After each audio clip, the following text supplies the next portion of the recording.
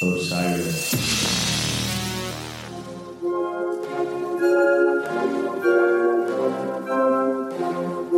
Cross the margin.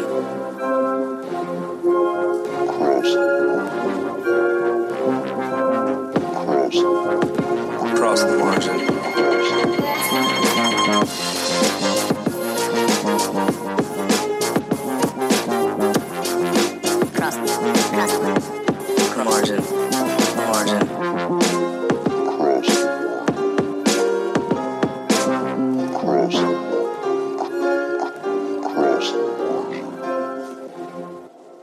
Podcast.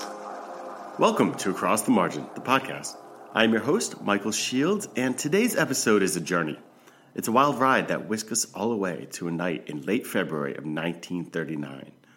An evening where 20,000 Americans rallied in New York's Madison Square Garden to celebrate the rise of Nazism. This event, largely forgotten, is the subject of the Oscar-nominated short A Night at the Garden, which was directed and edited by Marshall Curry, who we feature an interview with in this episode. Marshall and I discuss how he found the footage, the unique way in which he presented it, and the distressing parallels that can be drawn between that event and today's political climate. The short is deeply eye-opening and disturbing, and luckily there are many lessons that can be learned from it, which Marshall and I discuss in this episode. While I had him, I needed to discuss some of his other films. His first Oscar nomination came from his work on the documentary Street Fighter about Cory Booker's 2002 mayoral campaign. And we discussed Cory's run, all the disturbing and deceitful methods that his opponent employed to try to win, and that we see in a lot of campaigns today. And there was just a lot to chew on there. That's a fantastic documentary. We also discussed his documentary, If a Tree Falls, the story of the Earth Liberation Front. And here we talked about just environmentalism, protest in general, and just this wild story at the heart of that documentary. It's really crazy stuff. And lastly, I had to ask Marshall about his work on the film Mistaken for Strangers, which is about one of my favorite bands, The National. We kind of got into his relationship with the band, and he had some cool backstories there, and he was even able to point to what was the first National gig that he was at, that occurred, and he was actually there, which was really, really cool. Before we get going, just a reminder that Across the Margin, the podcast, is part of the Osiris Network. Osiris is creating a community that connects people like you with podcasts and live experiences about artists and topics you love. Visit osirispod.com to stay up to date. They got a couple new podcasts. The family over there at Osiris continues to grow. There's Rock and Roll Archaeology. It's an episodic exploration of the history of rock and roll. And also there is Deeper Digs in Rock. And that is actually a companion show to the Rock and Roll Archaeology. Check those out. I haven't yet. I'm eager to. I'm hearing they're really, really cool. Plus, there are dozens of new episodes from all the Osiris podcasts. So again, head over to osirispod.com and check them out. And I really think you're going to love this interview with Marshall. I really enjoyed the conversation. Not only is his work so gripping and important, he's a great guy. So here's my interview with Marshall Curry. Thank you for making the time, and congrats on the nomination for A Night at the Garden. It's remarkable. Thank you. No, it's exciting. I'm thrilled to be able to share this crazy story with the world. It is a crazy story. I felt like I was watching The Man in the High Castle when I was watching it. It just felt, It felt just so odd. I have to know, how did you come upon this footage or even hear about this event? I was at dinner with a friend of mine who was writing a screenplay that takes place in New York in 1939, and he had been doing some research and told me that there had been a Nazi rally in Madison Square Garden. And I actually didn't believe him until I got home that night and looked it up. But of course he was right. And not only that, I found that there were some clips that had been used in historical documentaries. And I figured that if there were some short clips, there must be more footage somewhere. And so I got an archival researcher who's a friend to start looking around, and he found some in the National Archive and some in UCLA's archive and some in Grinberg Archive and another place as well. Different places had pieces that didn't have audio, and other people had audio that didn't have video, and the National Archive had some clips that had never been scanned high def before. But anyway, we gathered it all, and when I looked at it, my jaw dropped, and I thought, I need to make something out of this.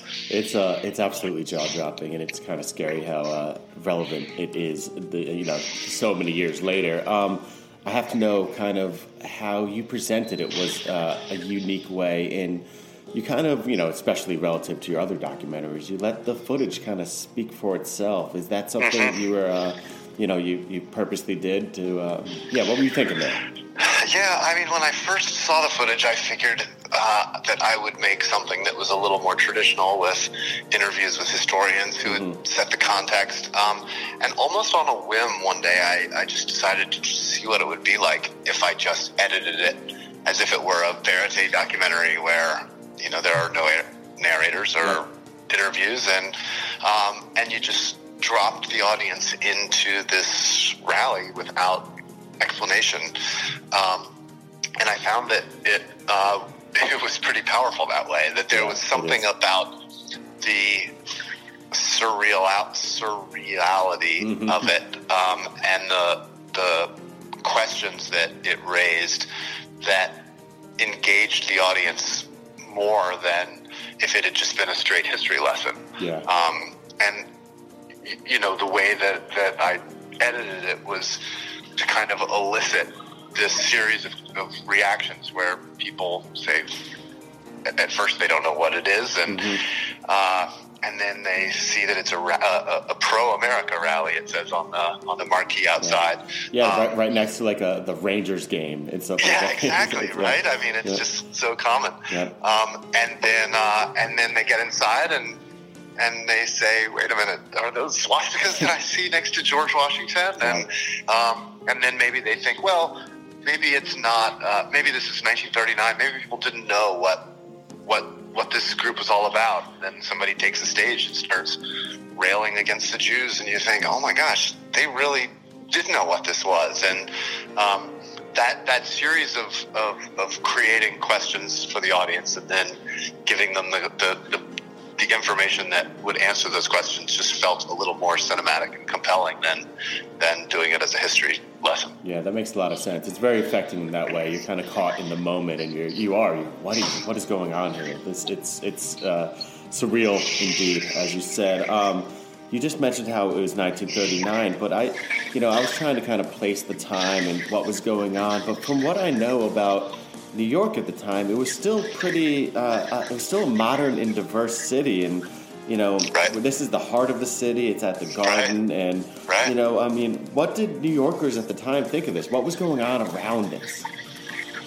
Well, the vast majority of New Yorkers and Americans in general, I think, were appalled by the Nazis, and when you go back and you look at New York Times articles from the time, a lot of people were really upset that this happened.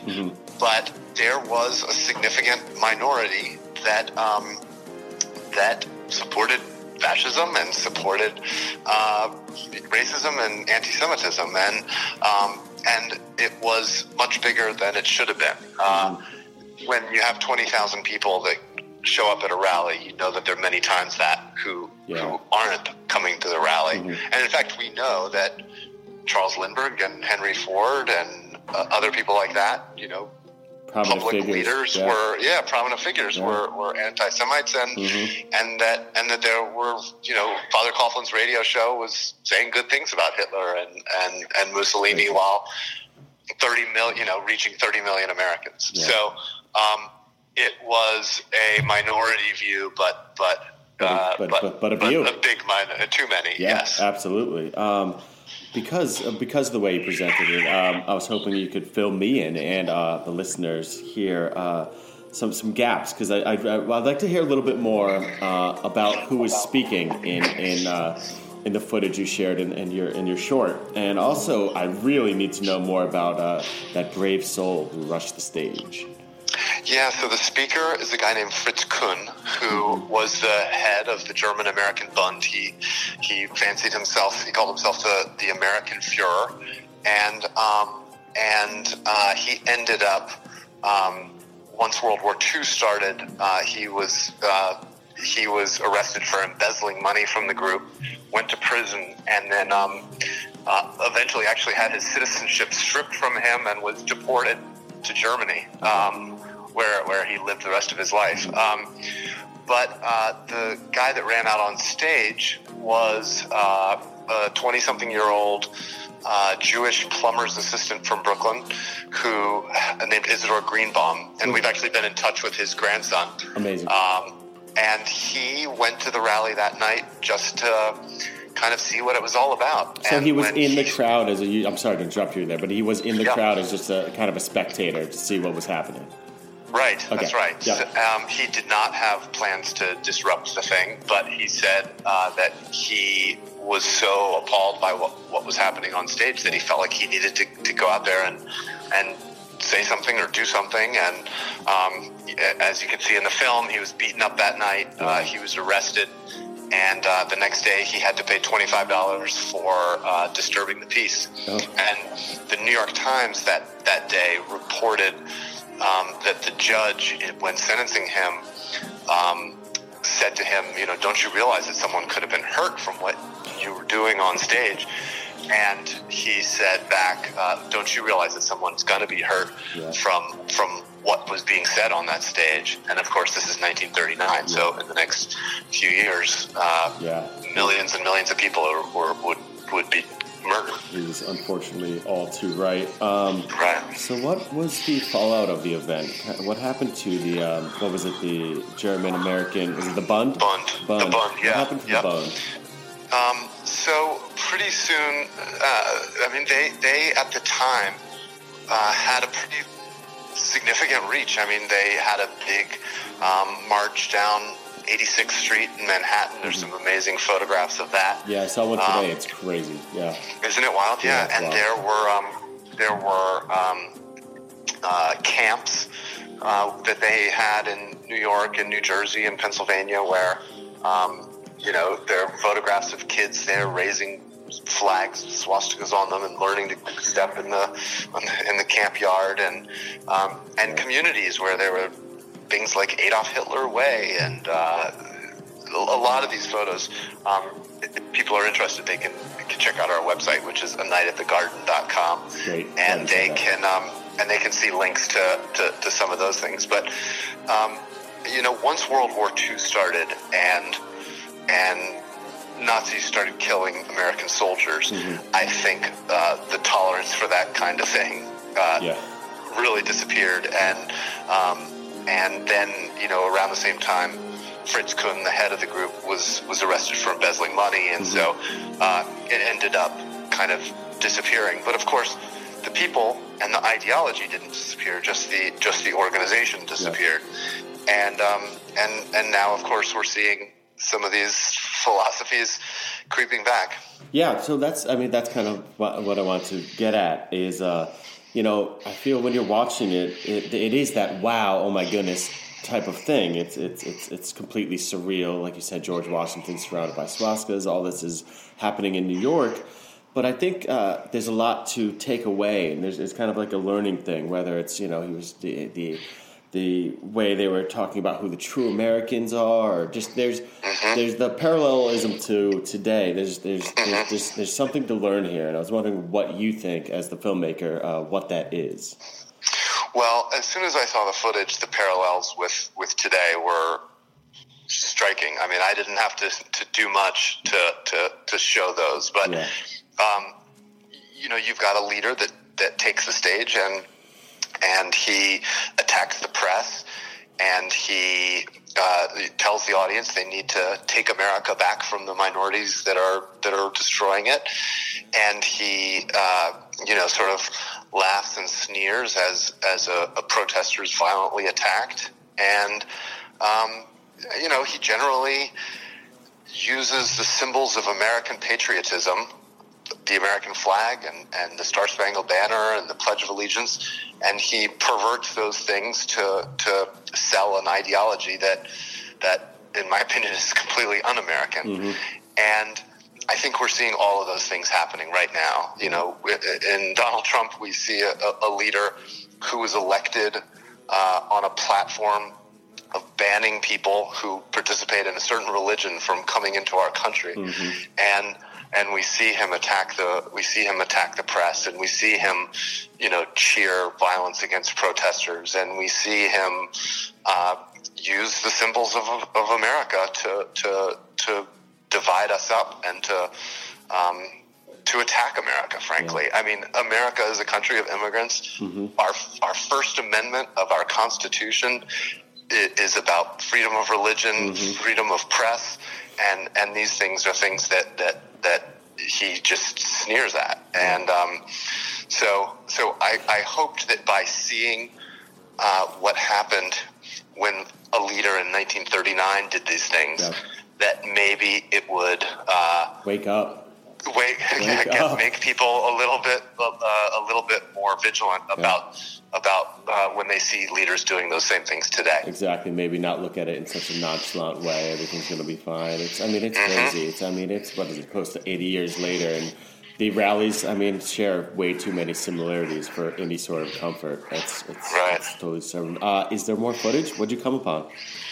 Yeah, we found less than an hour of footage. I'm not sure exactly how much there was, but I also imagine that there is more out there somewhere. It's possible that it was destroyed, but it's, there were camera angles where we only saw a little bit of footage, and I can't imagine that they went through the hassle of setting up a camera and then didn't run it very much.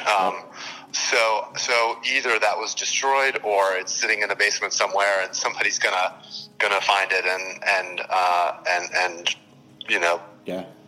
it'll be another little historical gold mine. But that was about all we were able to find. Cool. Well, what you found was amazing. What you did was amazing. I find it deeply affecting. It's one of the things. People are kind of shooting it around to each other right now. Like, look at this. Can you believe this? It's caused a stir in my world. So it's awesome to talk about. It's awesome to talk about, but scary to think about. So right. While I hate to switch gears, but I love a lot of your projects. A lot of your projects have affected me. So while I have you, type thing. I love Street Fight. It was when I first came upon your work. Was that the first time you were nominated for an Oscar? It is. Yep. And it was actually my first feature-length documentary that I ever made. So success right off the bat. Crazy experience. Congratulations. Just that's about the 2002 mayoral campaign of Cory Booker. So, not only was that to me, a nice nod to the character and will of Cory Booker, but cool, it was also a cool look behind the scenes of a grassroots campaign, but it exposed some truly, I guess, despicable political misconduct. And I was really curious when I was watching it, were you aware that you were going to kind of come upon these, whether it's the workers on election days or some other actions that Sharpe Jones was doing or some of the things he was saying? Did you know that you were going to come upon that sort of political misconduct? No.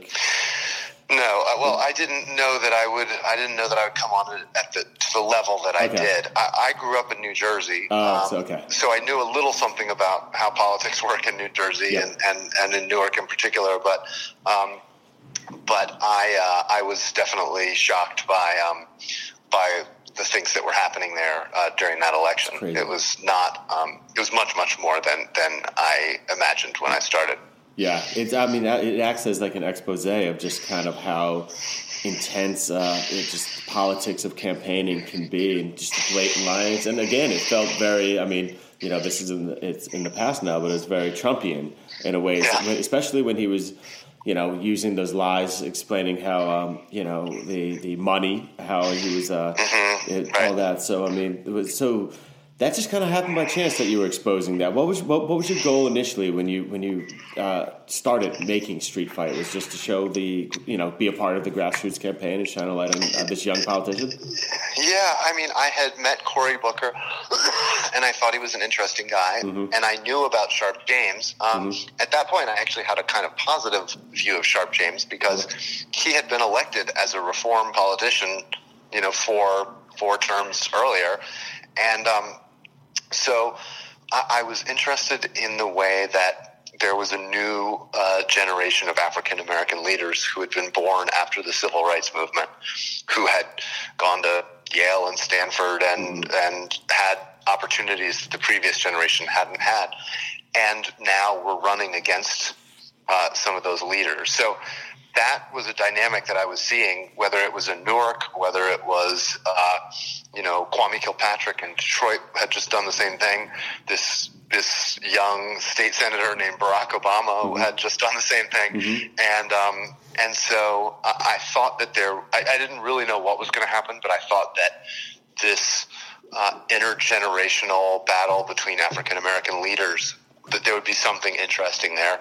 And I also thought that most of the documentaries, political campaign documentaries that had come out by that point were about national elections. There was The War Room and there was Journeys with George, but those were movies about buying television ads and spin doctors and that sort of thing. And nobody at that point had really made a movie that was about a local grassroots urban election. And so that also was just interesting to me as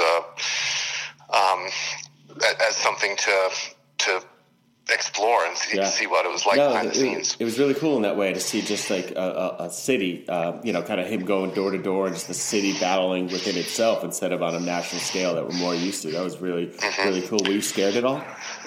I was definitely scared. And it's funny because now it's been long enough that I've told the stories and I've seen the film and it kind of has turned into an anecdote, but at the time it did not feel like an anecdote. It was definitely scary. It was real. When the movie came out, we moved my daughter's crib away from the window with the thoughts that somebody might come by and throw a brick through the window, and so we were definitely on edge while I was shooting it and when it was coming out. That was amazing. In a terrible way, the thuggish means in which they were trying to silence your voice. Hey, just while I think about it, why didn't Sharp run in 2006? Was he affected at all by this doc? I think he probably was. I think so too, and I also think that there were a lot of dynamics that were working against him. So, he, instead of being 66, now he was 70. And Cory, instead of being 32, now he was 36.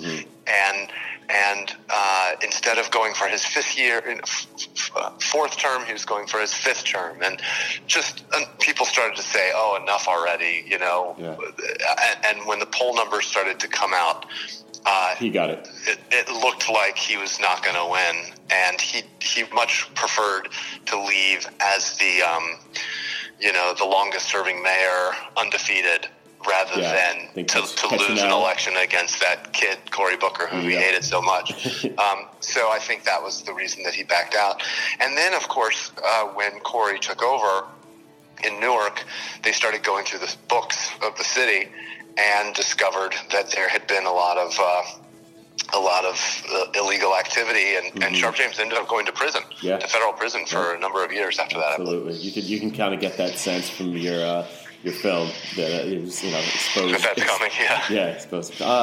I'm curious how you, someone who spent some time with Booker and so intimately in his campaign, how do you think he's going to do?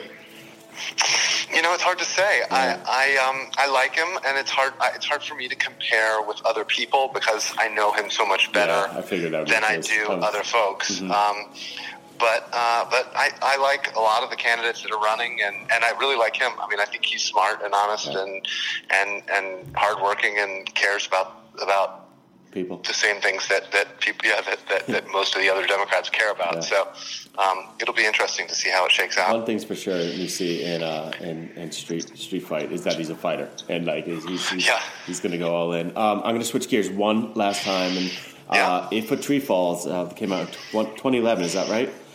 I should know that, but I can't remember precisely what It's year. the story of the Earth Liberation Front. This one really, when I first saw it, I was taken by it because when I was first in college, I studied earth scientists and was around a lot of kind of near radical environmentalists. I could have kind of I could have kind of gone down this way at certain times, but so. I can't help but thinking, and I watched it recently after we agreed to talk, that I just can't help but thinking about this age of climate change and just how dire it is, and all the climate science tells us we're running out of time, and I can't help but think that I'm surprised, and I don't condone any of this behavior, but I'm surprised people aren't attempting to take in more drastic measures. Seeing that all the evidence we have, how much corporations are to blame and everything, but if a tree falls, displays clearly the consequences of actions in a really heartbreaking fashion, and that was a takeaway from me. That you can't just go around trying to turn this thing around in a violent way. But I was really curious what you hoped or thought the takeaway, or What was the motivation behind it? If a tree falls, it's just to tell that story. It's just there's a lot to grip onto there, and it's a tricky story. It's when you watch it, your sympathies generally start shifting around, and and no matter what it is that you come in feeling, you leave feeling nudged out of your comfort zone a little bit. Whether you feel very radical, or whether you feel sort of traditional environmentalist, or whether you're an industry person who's wouldn't consider themselves an environmentalist. I feel like all three groups leave that movie feeling a little bit shaken. I agree. And, my goal with it was not to answer the questions that it really, I wanted to kind of elevate the conversation beyond people just kind of yelling back and forth, but to find the places where different people could look at the situation outside of their normal way of looking at it. So, by the end of the film, you have the prosecutor who put these guys in prison saying that he doesn't condone their activity, but that he understands the gray there and understands the how cool was that moment? The complexity. I mean, it was such a woke moment. He you wouldn't almost expect it from someone like that. Not saying anything too bad about that type of person, but he took a step back and looked at them as humans, and you don't always expect that from a prosecutor like that.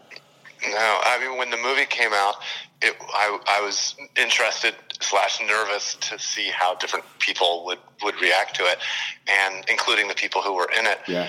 And I felt like I reflected different people's points of views fairly and accurately, but I didn't. But I wasn't sure how they would feel about it. And when it came out, the prosecutor and the detective who put these people in prison did press saying that the movie was important, and the spokesman for the Earth Liberation Front, who still defends the things that were done, said the exact same thing. Wow. So it was kind of amazing to have all of those different people saying, hey, this is a movie that you need to see if you want to understand social movements, and if you want to understand the environmental crisis, and you want to understand how to make effective change, and how not to make effective change. Yeah, that's great. That's got to be very tricky to balance. If a Tree Falls definitely displays kind of the challenges environmental protesters face, right down to the infighting. And I'm always kind of analyzing someone who I'm not an activist by any means, but I definitely push strong views out into the world, and I'm always analyzing protests. I was wondering what you learned about protests in this, or its methods, or its challenges, or it is a tricky beast. I mean, what you're talking about in that film is regular kind of mass movement protests versus some pretty intense measures. But any takeaways about protests that? Yeah, I mean, it's a weird movie that. Part of me has wanted to make a follow-up movie that was a little more instructive, because I do believe that there are effective ways of making change, and the movie mostly critiques and doesn't really offer solutions. Yeah, I think that's why I'm asking the question. Yep. I think there's a place for the critique, but I do think that there are ways of making effective change. And frankly, if you see a group like the NRA, whose goals I don't agree with, I have to say, even though I don't agree with their goals, they are fabulously effective at getting done. What they want. They get policies pushed through that have 10-20% approval from the American people, and yet somehow still they get it done. And the way that they do that is actually less about having a lot of money and more about old-fashioned voting. Oh, wow. I was going to assume that it was all money. What do you mean old-fashioned? It really isn't. I mean, they don't give more money. There are plenty of organizations that have as much money as the NRA and are not nearly as effective. What happens is people who are passionate about guns vote on that issue.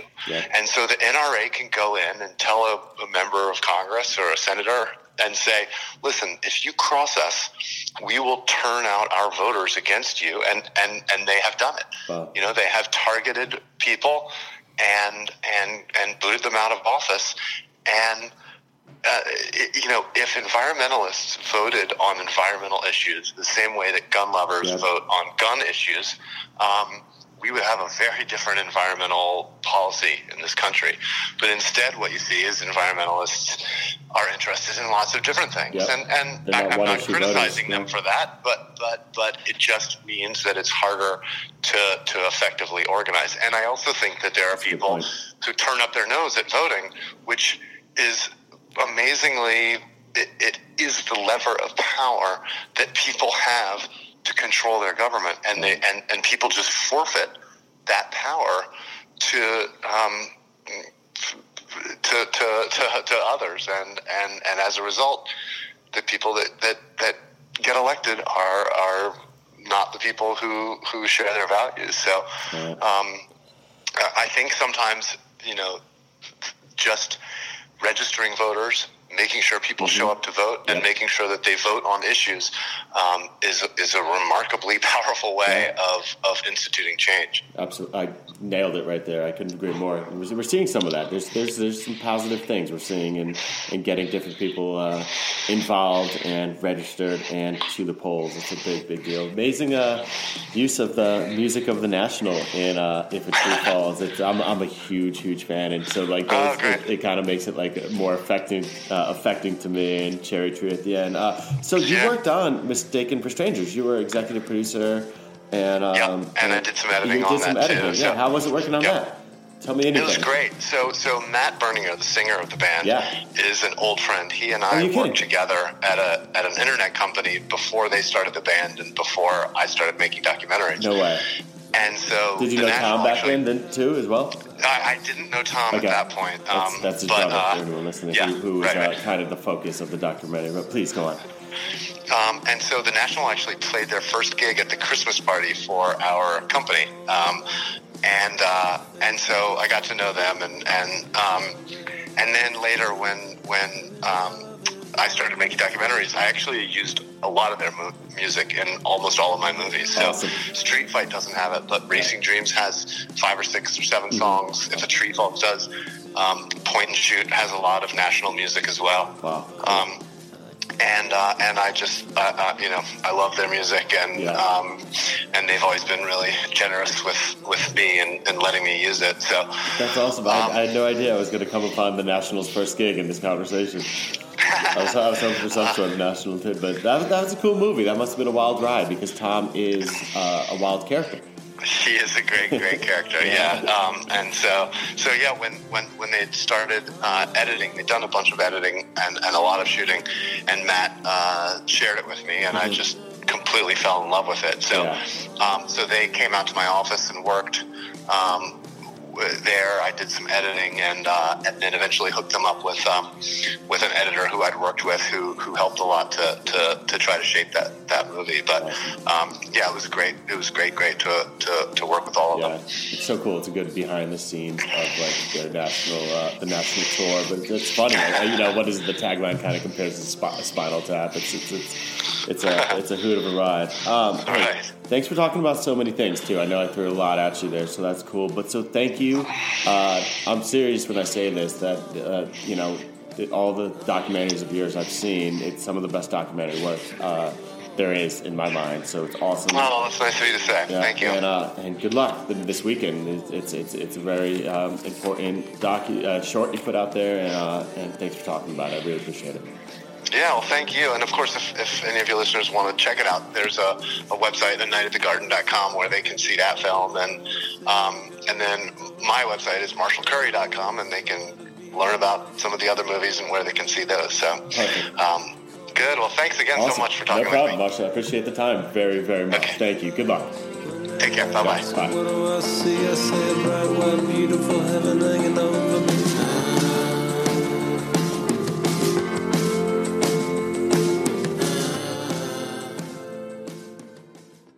Osiris. This podcast is In the Loop, the Legion of Osiris podcasts. Osiris is creating a community that connects people like you with live experiences and podcasts about artists and topics you love. Get in the loop at osirispod.com.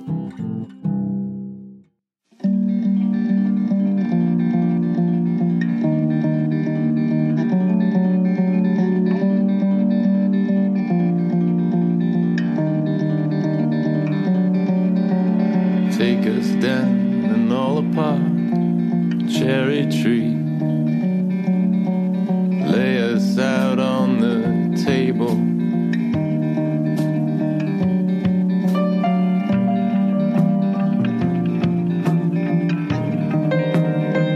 You're sharp, all right.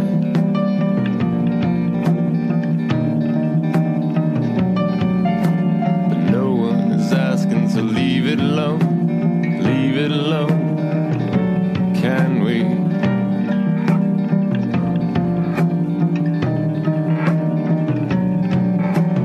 No one is asking to leave it alone. Leave it alone, can we?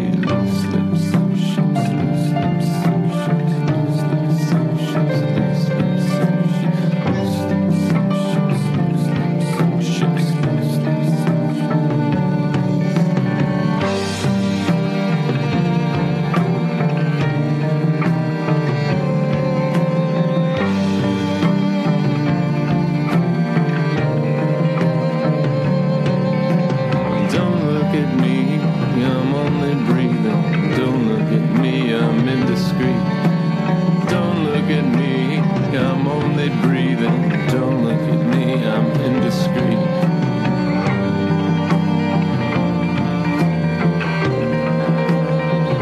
You're sharp, all right.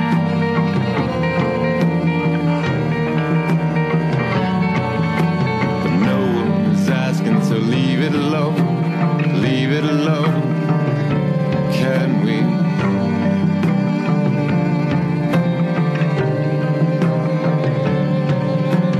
No one's asking to leave it alone. Leave it alone, can we?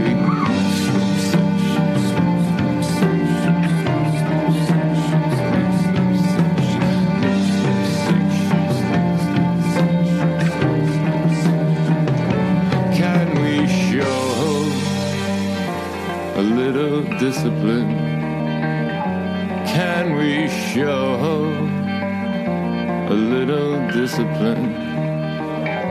Can we?